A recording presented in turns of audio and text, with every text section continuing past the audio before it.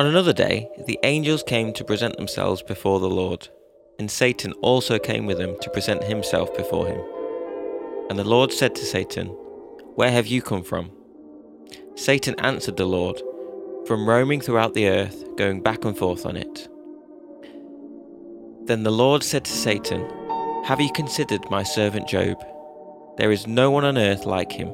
He is blameless and upright, a man who fears God and shuns evil. And he still maintains his integrity, though you incited me against him to ruin him without any reason." "Skin for skin," Satan replied. "A man will give all he has for his own life. But now stretch out your hand and strike his flesh and bones, and he will surely curse you to your face." The Lord said to Satan, "Very well then, he is in your hands, but you must spare his life." So Satan went out from the presence of the Lord and afflicted Job with painful sores from the soles of his feet to the crown of his head. Then Job took a piece of broken pottery and scraped himself with it as he sat among the ashes.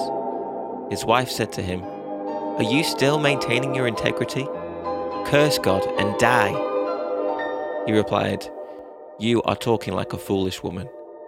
Shall we accept good from God and not trouble?" Welcome back to our study of Job. I'm Ian, and this is the Selah Time to Pause podcast from Plexus Salvation Army, an online church in the UK.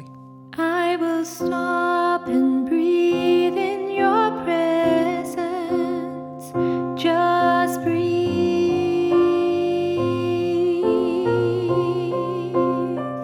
Just breathe.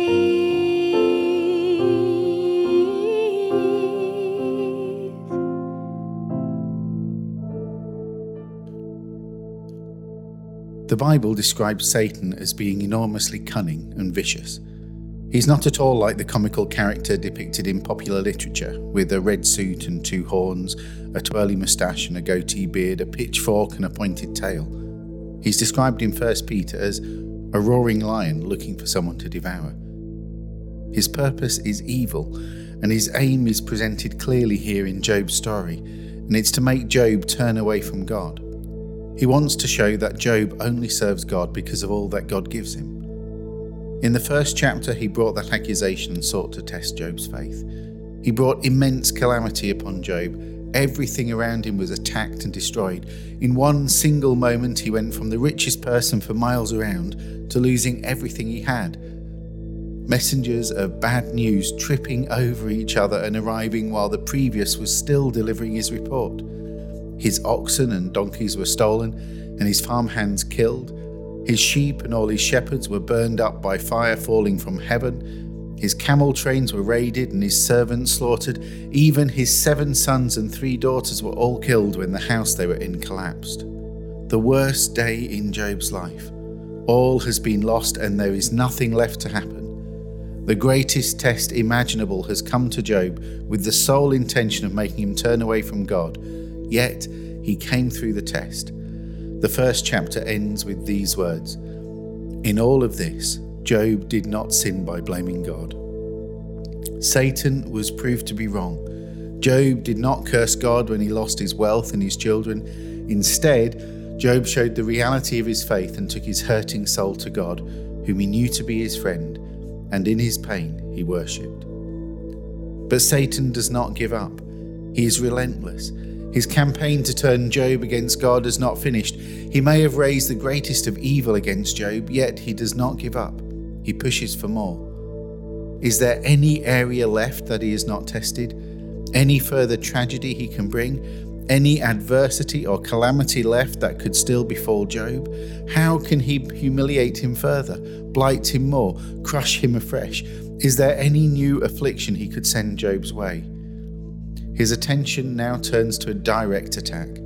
While Job is still recovering from the shock of losing his wealth and his children, he contracts a dreaded disease and is afflicted with terrible boils. Job was ulcers and scabs from head to foot. They itched and oozed so badly that he took a piece of broken pottery to scrape himself, then went out and sat on a trash heap amongst the ashes. Job ends up covered with sores that opened and ran with pus, and then got clogged with dirt and infested with worms. This was not a mild virus. It was a horrid thing from the top of his head to the bottom of his feet. All this proves to be too much for Job's wife. She had endured with him the loss of her children and wealth, but now with the life of her husband draining away, leaving her utterly destitute, her faith collapses, and in her desperation she asks him, "Are you still trying to maintain your integrity? Just curse God and die." This must have made a hopeful smile come across the face of Satan. He had not given up easily, and perhaps now he is getting somewhere. But Satan does not only try to turn humanity against God by bringing evil against them. He's equally adept at using the carrot as the stick. He's as likely to come with subtle temptations as he is with strife, struggles and stress. Jesus was led by the Spirit into the wilderness to be tempted by the devil. After fasting 40 days and 40 nights, he was hungry. The tempter came to him and said, "If you are the Son of God, tell these stones to become bread." Jesus answered, "It is written, man shall not live on bread alone, but on every word that comes from the mouth of God."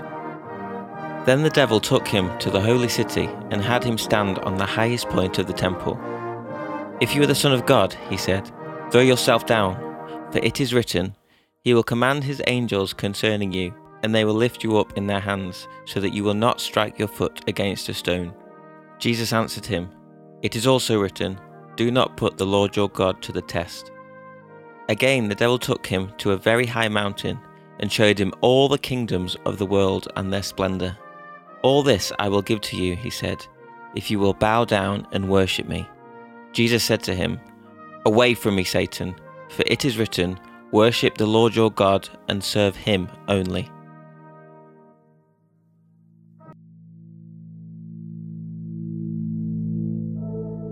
When the Spirit led Jesus into the wilderness, Satan saw his chance there, and he was just as dogged in his determination to turn Jesus against the Father as he was to turn Job, but his tack is entirely different. Subtlety and sophistication are his marks here, rather than open malice and harsh hardship. But his aim is still the same. Turn from God, kneel down, and worship me instead. Once again, we see that one test is not enough. When he was tempted to give in to his physical needs and desires, to manipulate the world around him, to meet his needs instead of depending on God to meet them, and to use his position and authority for selfish ends, Jesus rebuffed the temptation. He refused to be selfish, to think only of himself, and to satisfy an immediate urge or need without looking at the bigger picture. Yet Satan did not end there. Satan is not so easily dissuaded as to cease his efforts to turn Jesus away from God, as to give up if he fails at the first hurdle. He tries a new tack and comes to Jesus again with a new temptation. And then when that fails, he again tries yet another tack and comes to Jesus with another different temptation. Selfishness did not work. How about ego and trustworthiness? But when that also fails to achieve his ends, then how about fame and power and riches? In his efforts to draw Jesus away from God, he uses a legitimate need, but tempts him to fulfill that need in an illegitimate way. He takes a beautiful verse about trusting God and twists it into an invitation to test God. And then he lays Jesus' ultimate desire before him, the adoration of the world he loves and came to save. Yet he distorts it to a vision of power, if only Jesus would compromise. A simple bow of the knee, rather than the hard and difficult path that would lead to the shame and suffering of a cross. When one temptation fails, another is waiting. In the pursuit of his goal, whether he uses a carrot or a stick, Satan is relentless. Yet, eventually, Jesus' time of temptation came to an end in victory. For 40 days, Christ was in combat with the enemy, defending himself in the power of the Holy Spirit against the fiery darts of temptation. But there was an end. Satan may not give up easily, but equally his testing did not go on forever. Jesus passed the tests. He never used his message and his work for his own ends. He did not use his faith to get something selfish for himself, nor did he make an easy career for himself. He turned down all the glitz and glamour that the world had to offer in order to follow God's plan rather than his human desires. Satan's relentlessness did not assure him of victory. The battle's fortune was never under the control of the tempter, but was always under the control of the one being tempted. At each stage, Jesus had the ability to choose. His free will remained intact, and he was always free to choose the good, always free to choose the right. Satan may have come against him again and again and again, but Jesus could and did choose God again and again and again. Jesus' victory was certain, and Job found victory too. That may seem strange to say as he sits destitute and afflicted beyond imagination, but we have to remember the aim of the battle. Satan's aim was not that Job should suffer. If that were true, then Satan surely had won and it would have been a great victory. But Satan's malice was not his aim. Satan's malice was only his method. Satan's relentlessness did not assure him a victory. The battle was never for Job's wealth or health, but was always for Job's soul. The battle's fortune was never under the control of the attacker, but was always under the control of the one who suffered. At each stage, Job had the ability to choose. His free will remained intact, and he was always free to choose the good, always free to choose the right, always free to choose to continue to serve God, always free to resist the urge to curse his Lord. Satan may come against him again and again and again, but Job could and did choose God again and again and again. Job's victory was certain. We all know that troubles and trials, temptations and tribulations are not limited to the pages of Scripture. Anyone who has ever drawn breath knows that at times we battle against outward circumstances and against our inner nature. Temptations are common, and troubles come to us all. The journey of faith can be difficult. We are each going to have to face them. They say that trials and troubles come in threes. Now that's just superstitious nonsense. Have you ever known them to stop at 3? When troubles come, they come in much bigger numbers than just 3, and they don't wait politely behind the door for the previous trouble to finish before they come along bringing their woes. When they come, they crowd into our lives, sometimes jostling for our attention and at other times hiding round the corner to catch us unawares. It's the same with temptation. Have you ever known that to only come in 3s? Once and you refuse, twice and you resist, third time and you stand strong knowing that you'll never face that temptation ever again. No. After a long, hard day when I'm looking for some comfort food, there are certainly more than 3 temptations that face me on my journey home.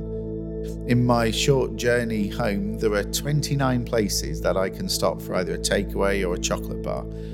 I know, because I counted, and at the end of my journey, the Barley Farm Carvery is less than a few minutes walk, which, no matter what I tell myself, is not a long enough walk to counteract a plate full of roast beef, cauliflower cheese, parsnips, potatoes, stuffing, and at least 2 Yorkshire puddings. But more seriously, troubles and temptations don't just come in 3s or in any number. When they come, they often do so in a seemingly never-ending succession, one after the other, after the other, after the other, after the other. They wear us down sequentially, making it harder and harder to not give in to our despair or our desires.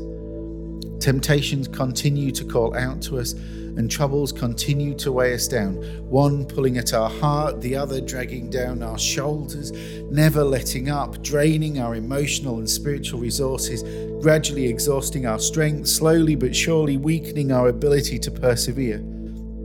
Troubles can be relentless. Temptations can be relentless because Satan is relentless in his efforts to turn us from following God.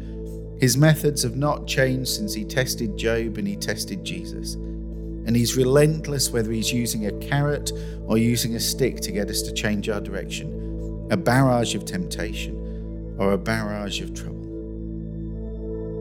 But that doesn't mean that we're doomed to fall victim, doomed to fail in the battle which wages against our souls.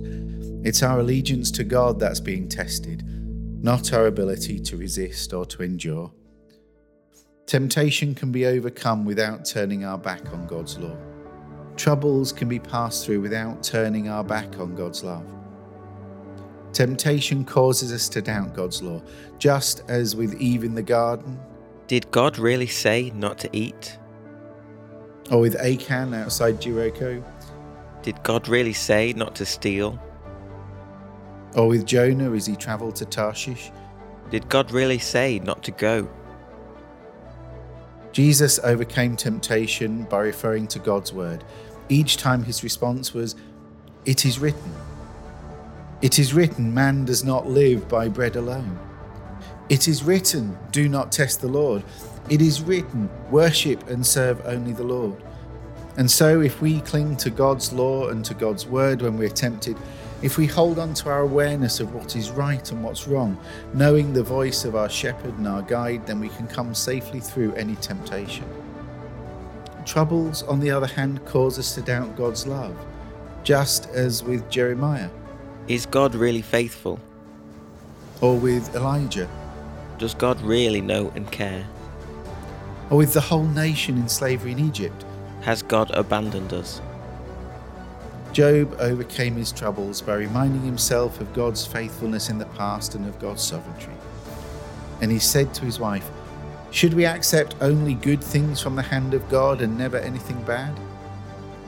Job does not find this easy. We'll see that later. Job does not understand it, but he declares God's goodness and his love. And so if we cling to God's love when we go through troubles, if we hold on to our experience of his faithfulness, that he has always been with us in the past, no matter what we have gone through, knowing that he is our good shepherd, then we can come safely through any troubles. Job and Jesus both endured their trials alone without the support of another beside them. Times of temptation or trouble can be lonely places, but we do not go into them friendless. In Galatians 6, Paul encourages us to share each other's burdens, and he joins with Silas and Timothy to encourage us in 1 Thessalonians chapter 5 to each do our part encouraging the strugglers and reaching out for the exhausted. And Peter tells us, above all, keep loving each other earnestly. We all face our own personal trials, but we do not need to face them alone. And we have more than just our friends around us. We also have a friend in heaven. For as we discovered last time, our relationship with God is a true, real friendship in which there is no need for pretense. However relentless Satan may be, we have an equally relentless support, unshirking and determined in comfort, uncompromising and ferocious in loyalty, and which stops at nothing, not even a cross, to make sure that he would always be there. When you're in the middle of testing times, keep on believing Jesus is near. Keep on believing there's nothing to fear. Temptation can be overcome without turning our back on God's law. Troubles can be passed through without turning our back on God's love. Press on, never despair. Trust in God, for victory is there. Hold on, you can do it. Keep on believing. When you feel weakest, danger surrounds, subtle temptations, troubles abound. Nothing seems hopeful, nothing seems bright. All is despairing, everything's sad. Keep on believing, Jesus is there. Keep on believing, there's nothing to fear. Keep on believing, this is the way. Faith in the night as well as the day.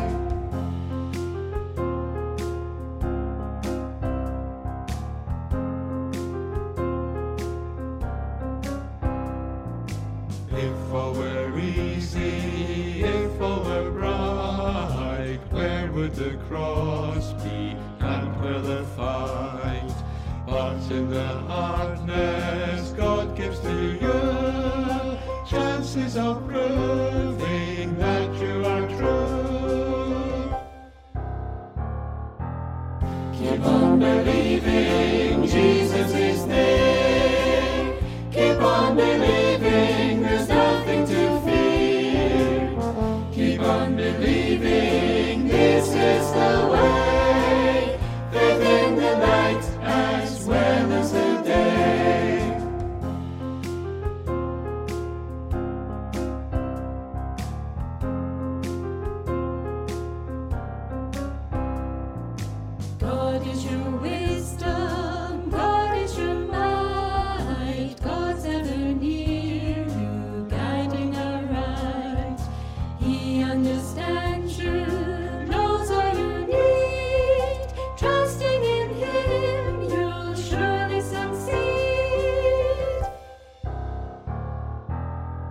Keep on believing, Jesus is there. Keep on believing, there's nothing to fear. Keep on believing, this is the way. Faith in the night as well as the day.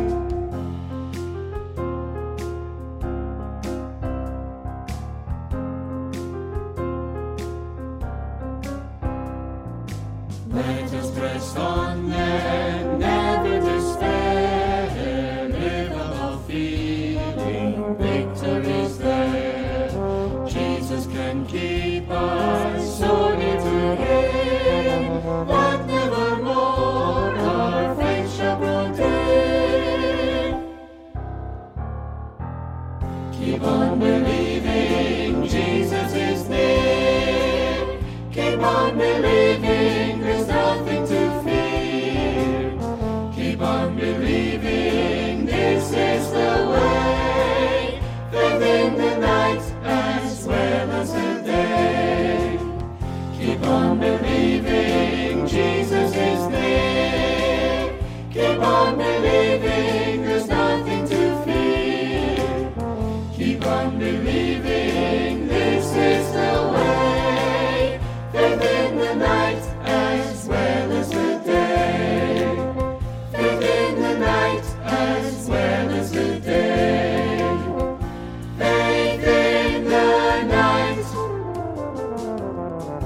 as well as the day. Hello, this has been Selah Time to Pause, a podcast from Plexus Salvation Army, an online church in the UK. I'm Ian. I'm Elizabeth. And I'm Sam. If you've enjoyed journeying with us over these last few weeks, join us every Monday Or any day that works for you. to spend time together, taking time out to pause, catch our breath, draw near to God and refresh our spirits. We share Bible teachings, Reflections on songs we're listening to, And on what's going on in the world around us. as well as this. On the last day of the month, we look back and reflect, share any thoughts from our listener community, and ask what we can take from it into our daily living. what we call our personal So What's for the month. Join us, making us part of your regular routine, spending a few minutes to listen to what God might be saying to you.